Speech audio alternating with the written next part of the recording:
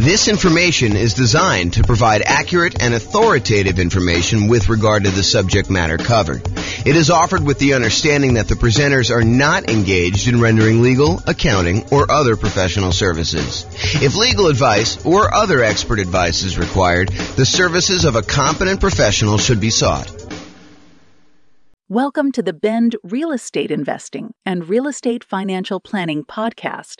Learn all about investing in real estate in Bend, Oregon, with a combination of real estate financial planning and modeling with numbers specific to Bend, plus syndicated, more generalized recordings of live and pre-recorded real estate investing classes. Not all of them specific to Bend. Be sure to stay tuned after the podcast for a message from our sponsors. Well, good morning and welcome, everyone. I am James Orr, and today we have a really crazy, cool class.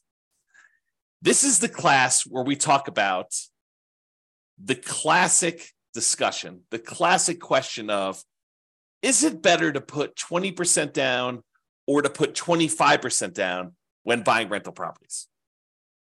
Should I put 20% down? Should I put 25% down?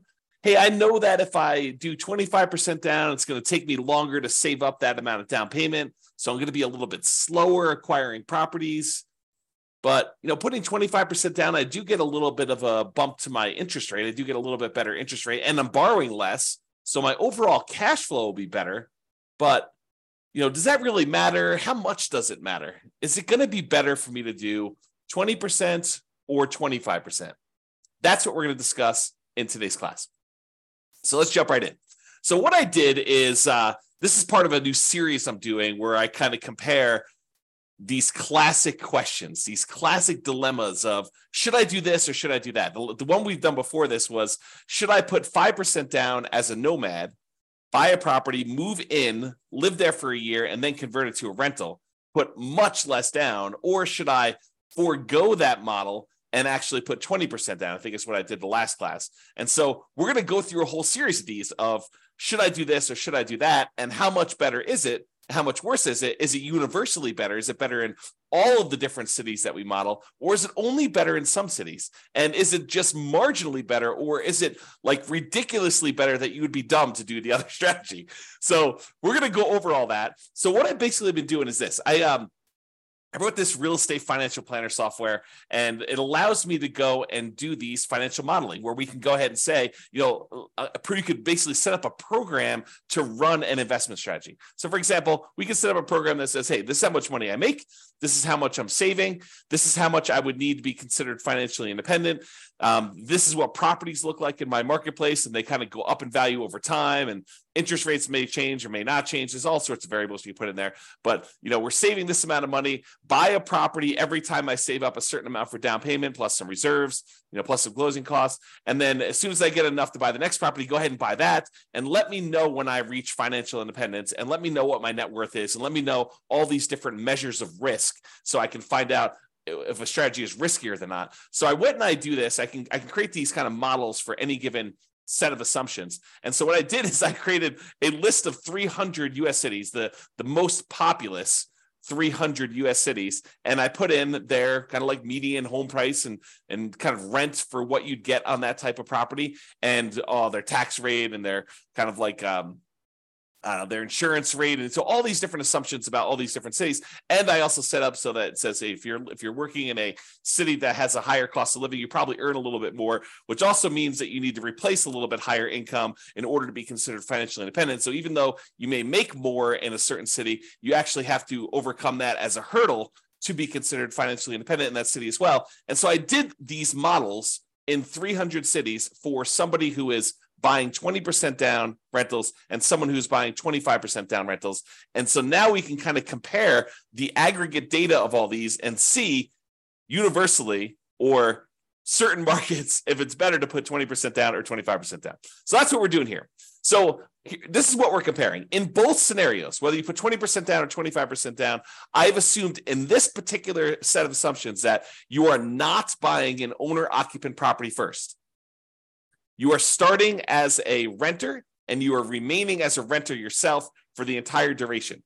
There is a class coming where I go and I show you what happens if you buy an owner-occupant property first, because there are some super interesting things that happen when you do buy an owner-occupant property first. For example, you eventually pay off that property, and the kind of thresholds you need in order to be considered financially independent drops, because you no longer need to have that much money in order to support a mortgage on the property you're living in. So how much you need in order to be considered financially independent could go down. If you needed $10,000 a month to be financially independent to support a $2,000 a month mortgage or $3,000 a month mortgage, and if that mortgage gets paid off and you no longer have the principal and interest part of that payment, you may have taxes and insurance and all that other stuff, but the principal and interest part of it drops by $2,000. Well, you don't need $10,000 a month to be living on anymore. You really only need like $8,000 or $7,000, depending if it was a $2,000 a month mortgage or a $3,000 a month mortgage. And so it becomes interesting, because at some point, when you buy a house to live in, if it gets paid off, that your actual kind of like target in order to be financially independent drops. But we're not talking about that today. Little kind of teaser for another class. In this class, we are talking about analyzing whether you put 20% down or 25% down, and you are remaining a renter the entire time. So your rent just keeps going up with inflation, just like the rents on the properties you're buying as an investor, okay? And then you're remaining this renter the whole time, but you buy rental property when you've saved enough for your down payment, plus your closing costs, plus 6 months of reserves for your personal expenses, and 6 months of reserves on all of the properties that you own up to that point, including the one you're buying. And additionally, you need to qualify for that loan based on a 45% debt to income ratio. So if you're buying properties that have negative cash flow, then that could hurt you moving forward of trying to qualify for the next property. You need to wait for the rent to kind of creep up enough for you to actually get a good debt to income ratio where buying the next property is acceptable, which is the reality, right? I mean, if you're buying negative cash flow properties and you go to the lender and you say, I want to get a loan, they'll be like, hey, you don't qualify. Your debt to income ratio is out of whack. So we do take that into account when we do our modeling. And it does come into play when we have some of these markets where cash flow is really, really hard. And I'll also point out, kind of jump to head to a slide I'm going to talk about a little bit, we are not optimizing for cash flow. You'll notice throughout the classes I've been teaching recently, we've been really focused on all the different ways, the 88 different strategies that we have for improving cash flow on properties. Because right now in our marketplace, prices are up, interest rates are up a lot, and rents are lagging. So cash flow on properties is really hard in a lot of markets. And so we've been talking about all the different ways that we can go and improve cash flow. Well, I didn't do any optimization for this. This is sort of like me taking kind of a middle of the road, median sort of price property. And in a lot of markets, you're probably not buying median. You're probably going to buy a little bit below median. And I'm also just taking what a typical rent would look like in a property, not optimizing in any way. Okay. So with that being said, you buy the property when you have the down payment plus closing costs, plus 6 months of reserves for personal expenses, and 6 months of reserves for all the rental properties you bought up to that point. And you can qualify for the loan based on a 45% DTI, debt to income ratio. And we're going to buy up to 10 properties in total. So you'll have up to 10 rentals. Sometimes you don't get there. You don't quite buy 10, right? Most of the time you get very close. But then you're not buying an owner-occupant property living at all. With the 20% down one, you save up until you can buy 20% down non-owner occupant properties, and then you put a renter in the property immediately, and you repeat that until you have your 10 rental properties total, based on your qualifications and your ability to save for your down payment based on that. For 25% down, same thing. You save it up until you buy 25% down, non-owner occupant properties, so you put a renter in the property, and you repeat that until you have 10 rental properties with that one. Now realize, as I mentioned at the beginning, putting 25% down gives you a slightly better interest rate. And because you're putting more down, it means you're borrowing less, which means your payment is lower. When you borrow less money, your payment is lower. And because interest rates are lower, it's doubly lower. Not exactly 2x, but it's lower for two reasons. It's lower because your interest rate is lower, and it's lower because you're borrowing less. Okay. But it means slower acquisition because, at least in the beginning, because it takes you longer to save up a 25% down payment than it takes for you to save up a 20% down payment. So it's a little slower to acquire the properties, but with improved cash flow, your savings rate increases. So eventually it might be faster to buy those next properties because you have so much better cash flow. Super interesting. This is like the challenge, right? Like, what's going to be better when you do this? if you want to actually dive into my analysis, I put the URL here on the screen. I will try to remember to put it in the show notes for publishing this to the podcast and wherever else I publish this. But you can go click on this and actually see the most up-to-date results. Speaking of up-to-date results, I'll kind of like preview a little bit later in the presentation. But when I go and I do my analysis, I am not an expert on 300 U.S. markets, right? I'm using kind of like the median price and what rents are based on, looking up rents online, doing rent comps essentially, and trying to determine what rents would be. But I don't know your market. You know your market, and you can go look at my numbers. My assumptions are all published. You can go look at my assumptions and say, James, you're a little bit crazy. I mean, you should probably use a little bit better number for this. Go ahead and reach out to me. Send me an email. Tell me, look, we should be using these numbers for this. And to be clear, I don't want like your once in a lifetime or once in a decade amazing deals that you're able to find after searching for 3 years with 20 years experience. What I want is what a typical real estate investor, what an everyday real estate investor in your market could go and achieve, right? I don't want to have this exceptionally amazing type of deal that we run the numbers where your city always looks amazing because we picked this exceptional, unusual, really hard to find, amazing deal. We want to do more reasonable assumptions for doing the comparisons. Now, if you want to go and do your own modeling with your particular stuff, you go do that. That's up to you. Okay. But for as far as like doing the comparisons, please do reach out to me. I'm open to having you come and say, hey, James, your numbers are a little bit off here, maybe, and be nice. Please be nice. Don't go, James, you're absolutely wrong. You suck. Don't do that. Oh, man. Be nice about it. Okay. So go ahead and reach out. You could do that. And then if the reason why I give you the link, though, is if we change the numbers and I change them in the database and I rerun everything, then all the numbers will change. And it'll change it for all of the analysis we do, not just this one, 20% to 25%. We'll rerun all of them and do all the comparisons. Because I've got 30 different comparisons so far, and I'm on my way to 100 plus. I have a whole bunch laid out. It's just a matter of time of getting in there and doing the analysis. Okay, but I digress. Okay, here we go. So how do we determine if somebody is financially independent? When we're doing this modeling, how do you say, hey, this person achieved financial independence at this month? Well, financial independence is really made up of 5 income sources, and the 5 income sources need to surpass whatever their target monthly income in retirement is, which I've set to be whatever they were making from their job. So I said, look, if you get to make a little bit more because your market's a little bit more expensive, that just means that we need to replace that little bit more amount in order for you to be considered financially independent in your marketplace. So here are the 5 different sources of income that count as to whether somebody is financially independent. Number 1 is net positive cash flow from rental properties. Take all the income from the property, rent, and anything else you're getting, minus all the expenses, including vacancy, principal and interest, the taxes, private mortgage insurance if you have that, regular insurance, maintenance, management. You subtract out all those expenses from the income. What you're left over is your net positive cash flow from rental properties. That counts toward whether or not you're financially independent. If you have enough rental property income net after all these expenses on your properties, if that is net positive over what you were making from your job, you're considered financially independent. We have you stop working and you just continue living based on that. Okay, that's how we do in the modeling. In addition to that net positive cash flow from rental properties, there's another source of income. There's 5. I'm going number 2. So you can take any money you have left over that is invested in stocks or bonds or loans as a lender, if you're making hard money loans or whatever it is, times whatever your yearly safe withdrawal rate. If you've heard of the kind of Trinity study or the 4% rule, we're basically taking any money you have invested outside of your rental properties times whatever your safe withdrawal rate, which we're going to assume to be 4% for all of these. And that gives you a number as well. So if you've bought your 10 rentals and now your money is sort of accumulating in your account and you get to $1 million, you'd have about $40,000 per year contributing to you being financially independent. I'm just using like an example. We do the actual math. It doesn't have to get to $1 million.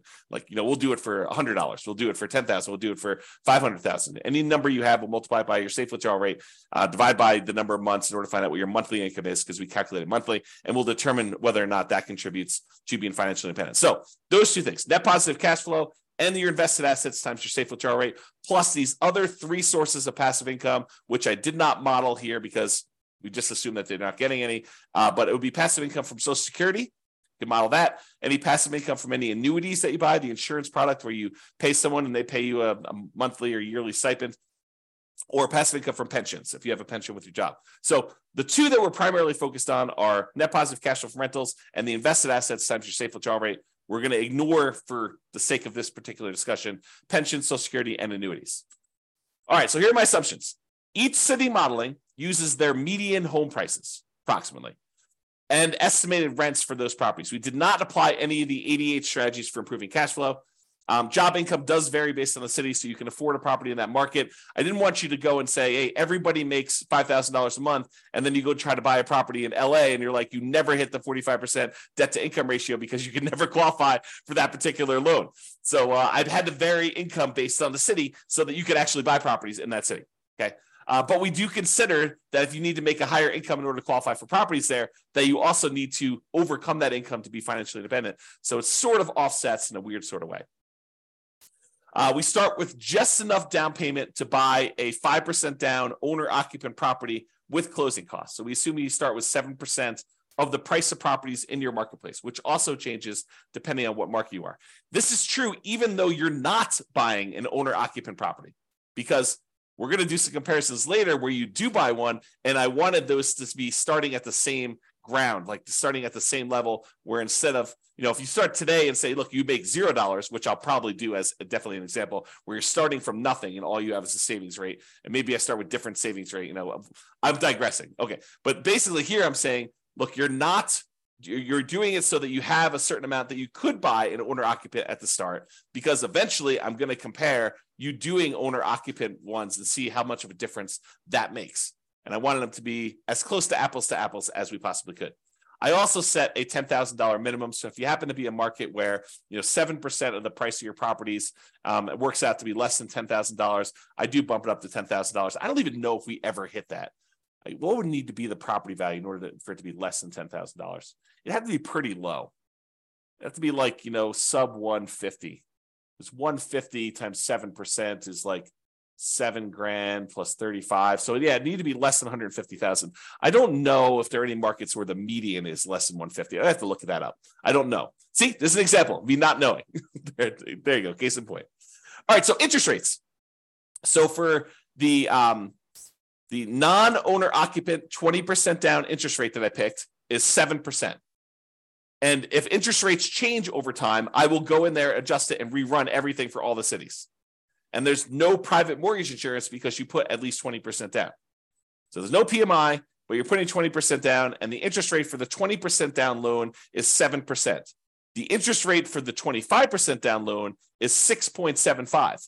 So it's a 0.25% improvement to get 25% down. And I will tell you, I think that's conservatively low. I think in most cases, the difference between a 20% down loan and a 25% down loan is greater than 0.25%. It's greater than a quarter point of interest rate. Okay. But that's what I did. I didn't want to give 25% down too much of an advantage, although maybe I should have. Maybe I should have done what reality was, but there you go. And I used to just model this out for 60 years. Because 60 years, even if you're 40 years old, that gets you to 100. If you're 20 years old, that gets you to when you're 80. But because some of these took more than 60 years to find out when they became financially independent, I just decided to extend everything to be 100 years. And I realized, James, I'm 50 years old.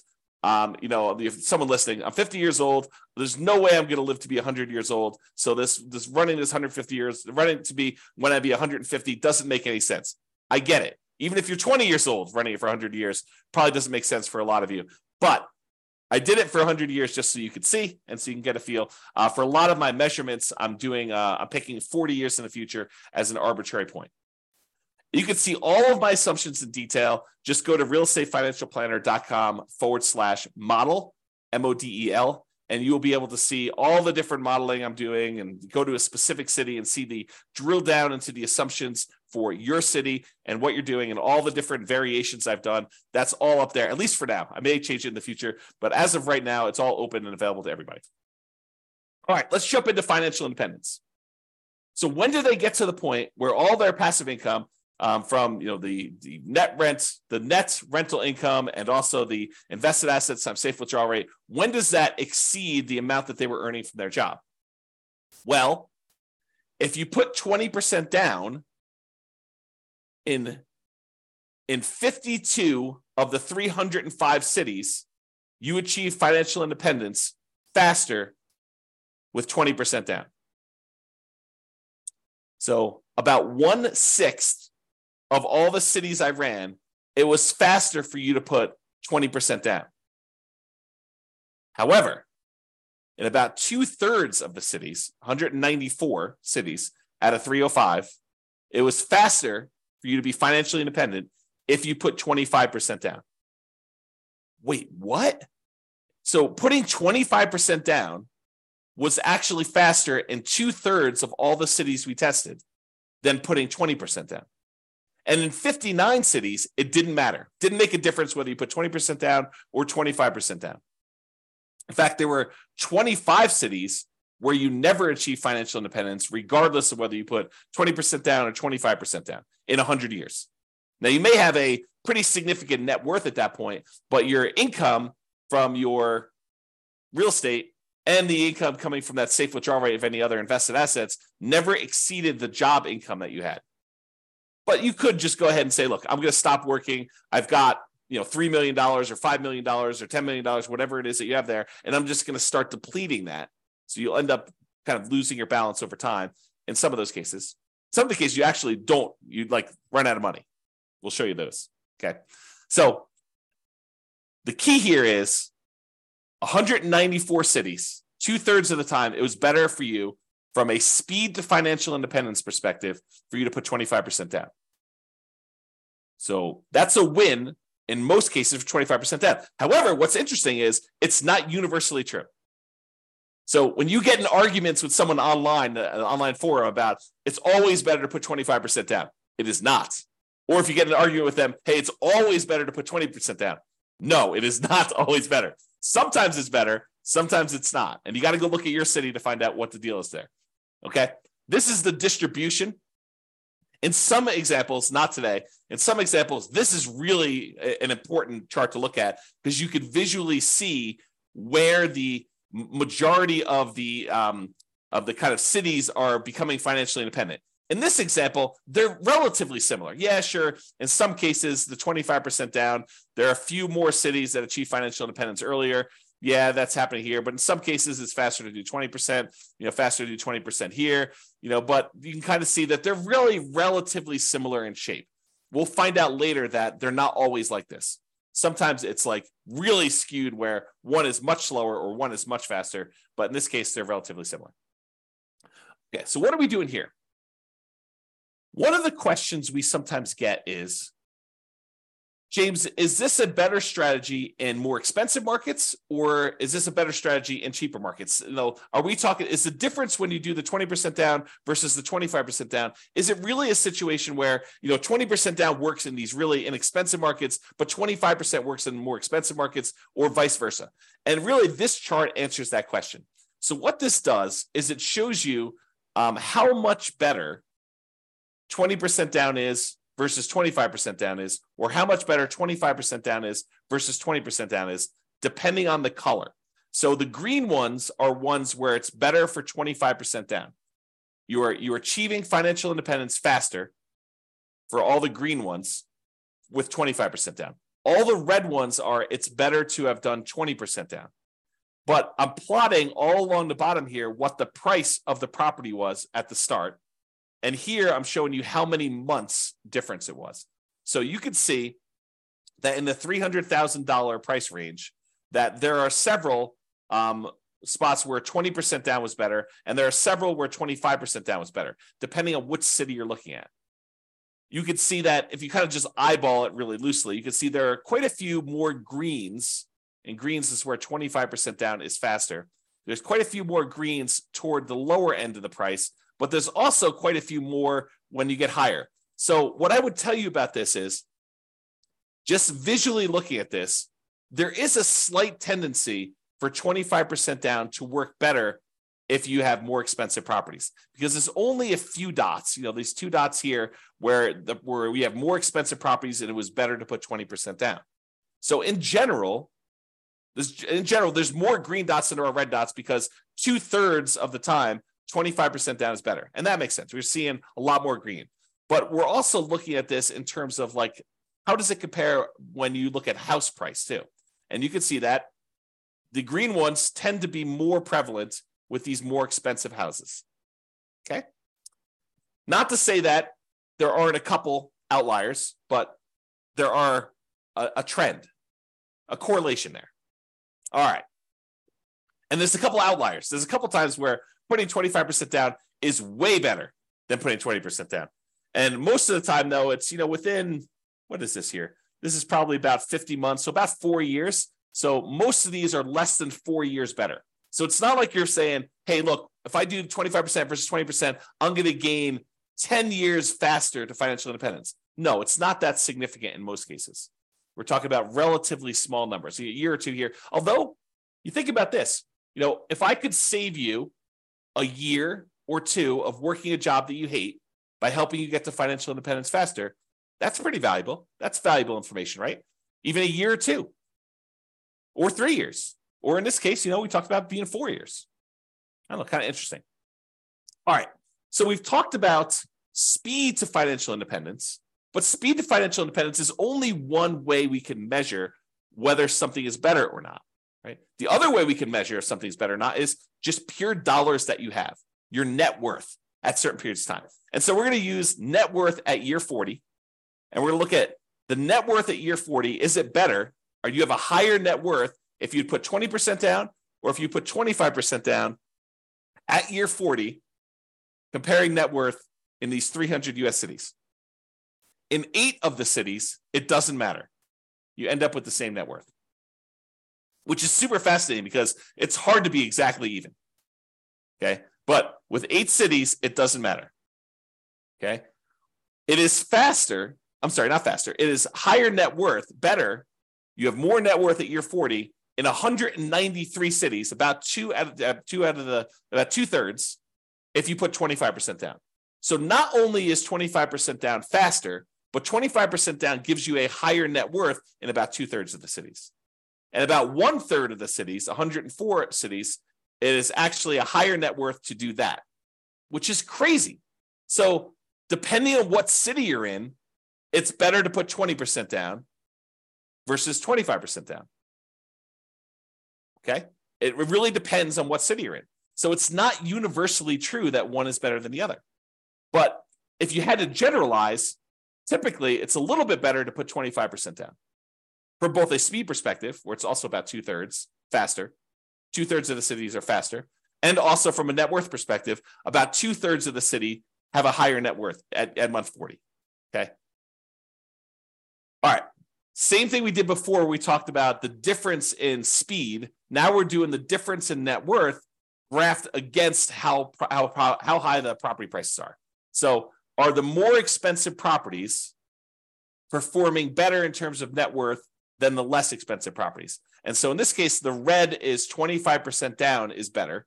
So in this case, the reds are appearing more frequently at the higher end prices. And so it is slightly better to put 25% down on these higher priced properties than it is to put 20% down in terms of net worth. Okay. Now down here, I wouldn't say one is better than the other because there's a bunch of each, but up here, it looks like there's only reds, which is, it's better from a net worth perspective to have 25% down as you get more expensive in your properties. And that sort of makes sense, right? A lot of the more expensive properties, they tend to have not as good cash flow. They're very expensive and the rents are a little bit lower. And because of that negative cash flow, it's better if you put more down because it means you have less negative cash flow or slightly positive cash flow, depending on what the exact situation is in that city. And so this sort of makes sense to me, that if you put more down, you're likely to do a little bit better in those markets in terms of net worth. All right. All right. Ran out of money. This tends to be in expensive markets, which I'll show you here in a second. And we did not apply any of the 88 strategies to improve cash flow. But in some of these markets, you end up having so much negative cash flow that you end up running out of money. You're buying properties that are alligators and they're taking you down. And so we could fix this if we were to go in there and manually say, okay, look, we're not going to buy this property unless it has these characteristics. I'll buy slightly better properties. I'll improve my cash flow in all these different ways. I'll save up more down payment. I'll save up more in reserves. And we could overcome this, but realize that with the modeling we did, there were 11 cities that ran out of money. out of 305.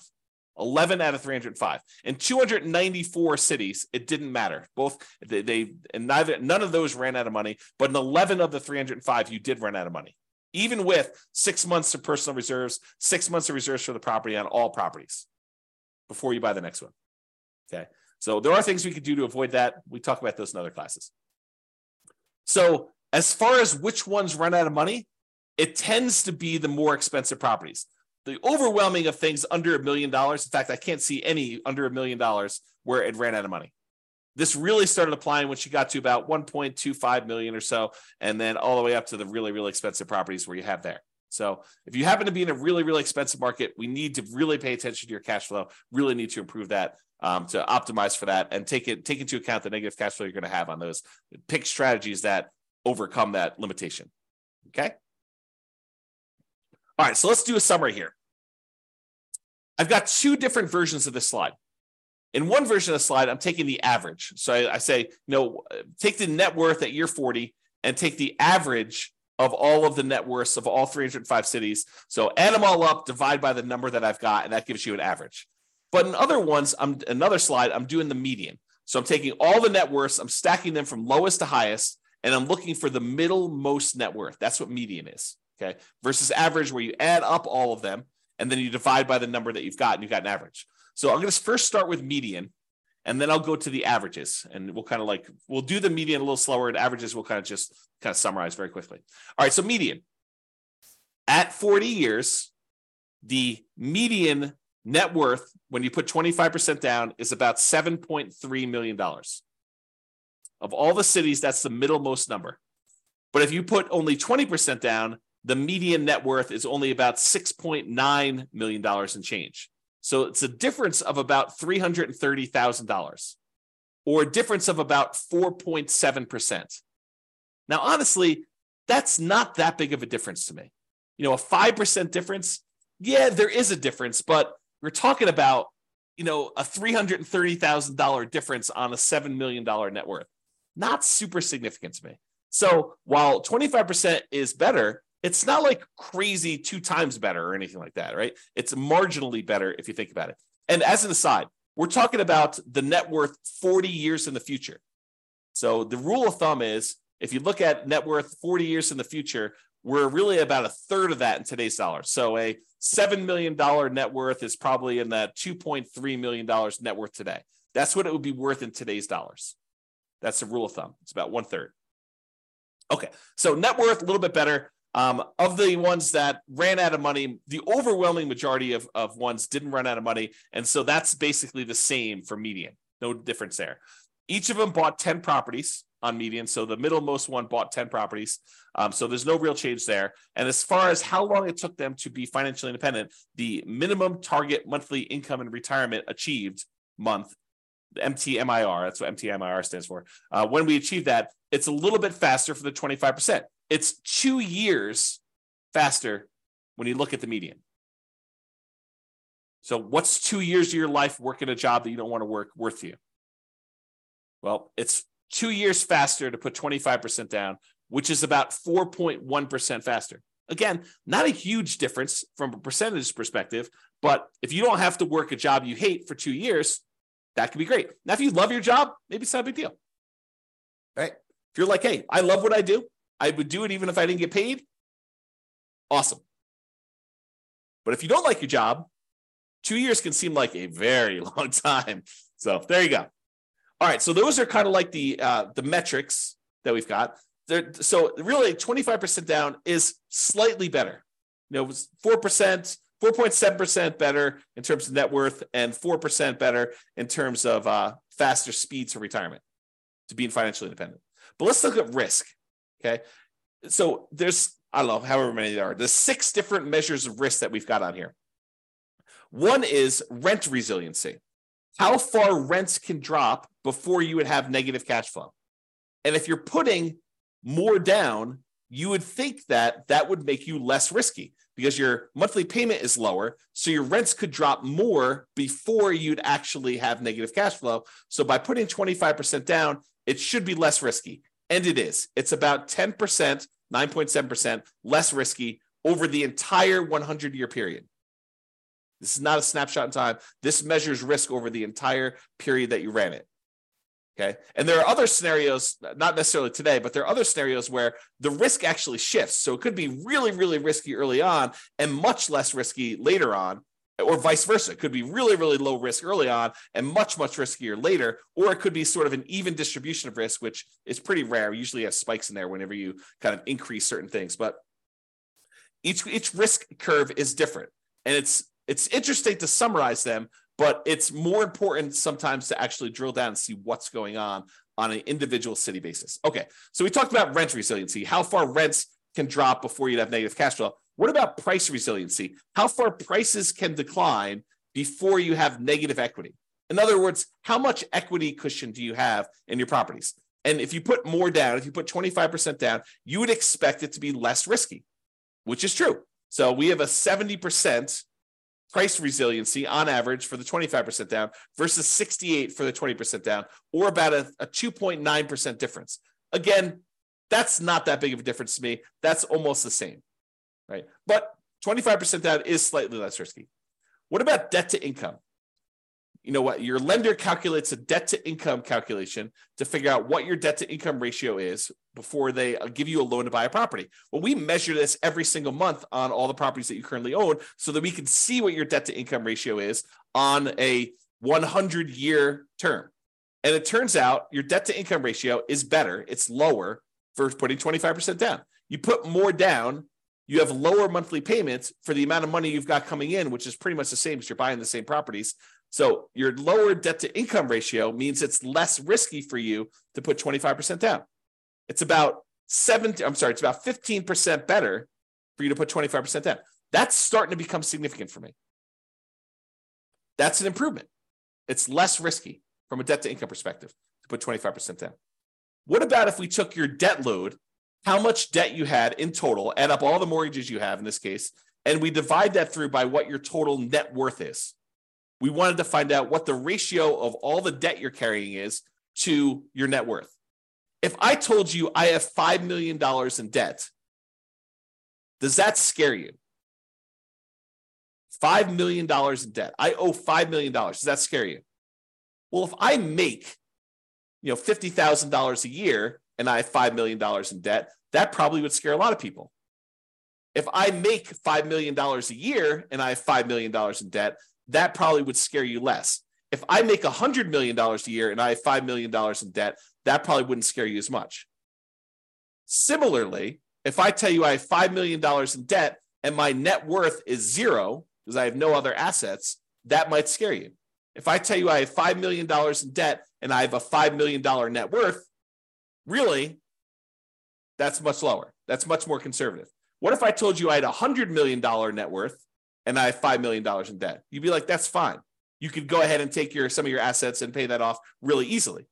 And so we want to look at your debt compared to what your net worth is to see what that ratio is. When you put 25% down, that ratio is improved. It's better. And so it's lower. You have a 32% debt to net worth ratio, which is about 8.6 better than the 35% you have when you put 20% down.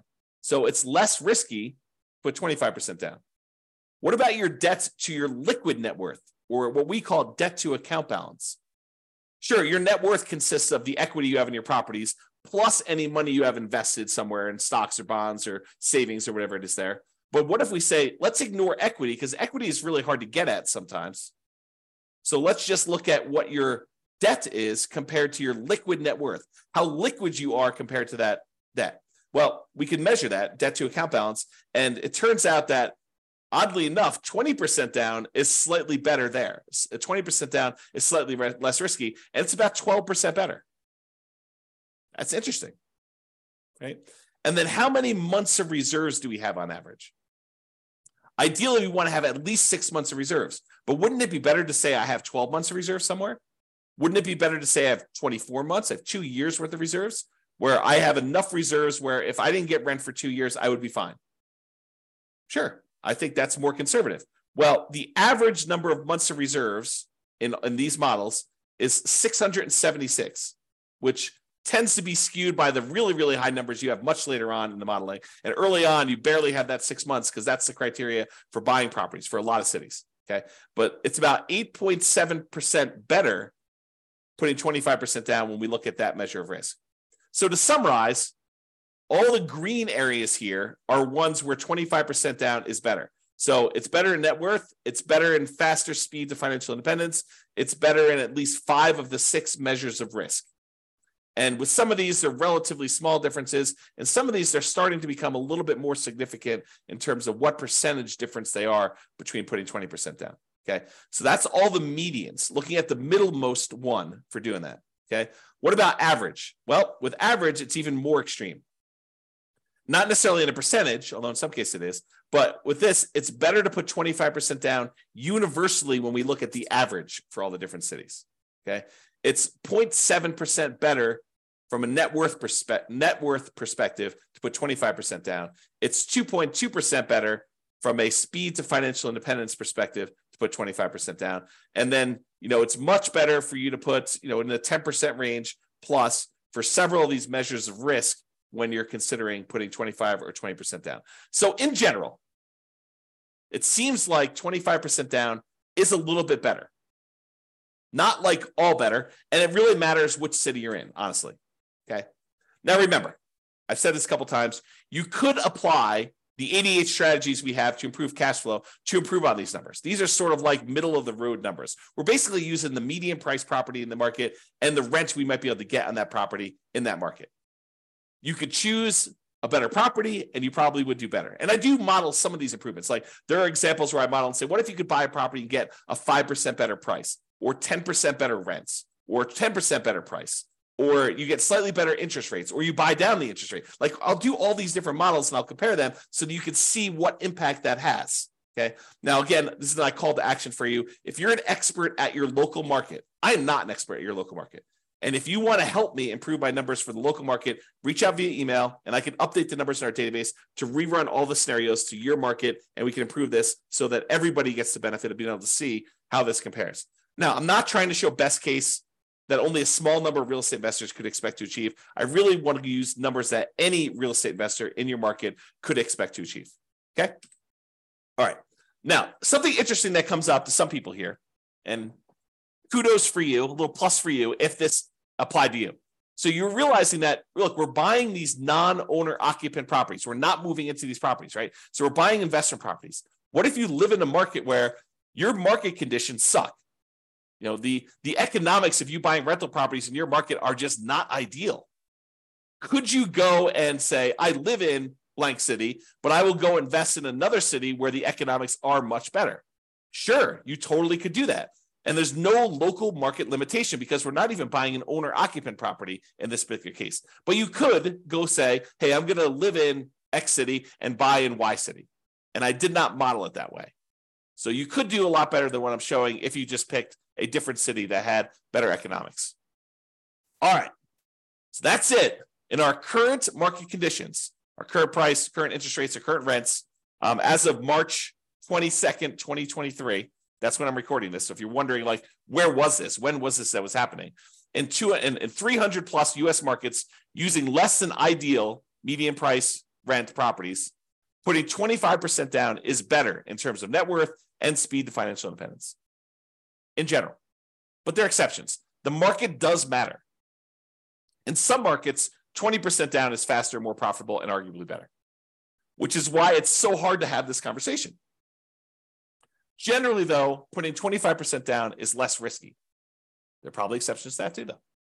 It's best if you look closer at your specific market and apply as many of the 88 cash flow improving strategies as practically possible to improve on your implementation. And if you go to the realestateFinancialPlanner.com/model, you'll be able to go ahead and see your city and the comparisons for your city and all that stuff. All right. That's all I got. This has been James Orr. I hope you enjoyed this. Hope you enjoyed these kind of like the theme of kind of comparing these, because I'm going to do more of them, unless you tell me I hate them. But I'm going to do more of them because I find it fascinating to see, hey, should I prepay PMI, or should I not pay PMI, or should I hire a property manager? What's the impact of hiring a property manager? If I'm going to put 25% down, what's the difference in speed if I hire a property manager versus not hiring a property manager? Or what is the difference in speed if I decide to pay off my properties early? If I take extra cash flow and I use it to pay off that, what happens if I take my money and I save it up until I can pay off a property in full? Is that faster? Should I buy 10 properties, wait till I get to the point where all of the equity in those can pay off 4 of the 10, and I sell off 6 of them to pay off the 4? Is that faster? So I'll do all of these comparisons, and I'll show you which one's better, by how much, and how that changes risk characteristics too. But as you can see, it takes a little while to go through the details of each one. So there's going to be about one a week is my plan as of right now, subject to change. That's all I got for you. Hope you enjoyed it. This has been James Orr.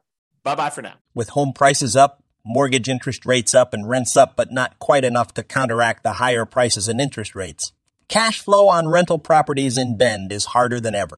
Book a call with the Real Estate Financial Planner to apply our proprietary 88 strategies to improve cash flow on your rentals.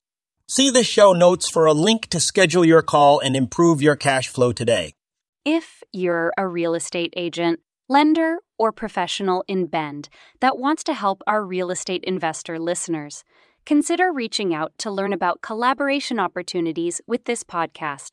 We'd love to add more value to our listeners by having you assist our investors buy, sell, and finance their real estate investments. See the show notes to schedule a call to discuss collaboration opportunities.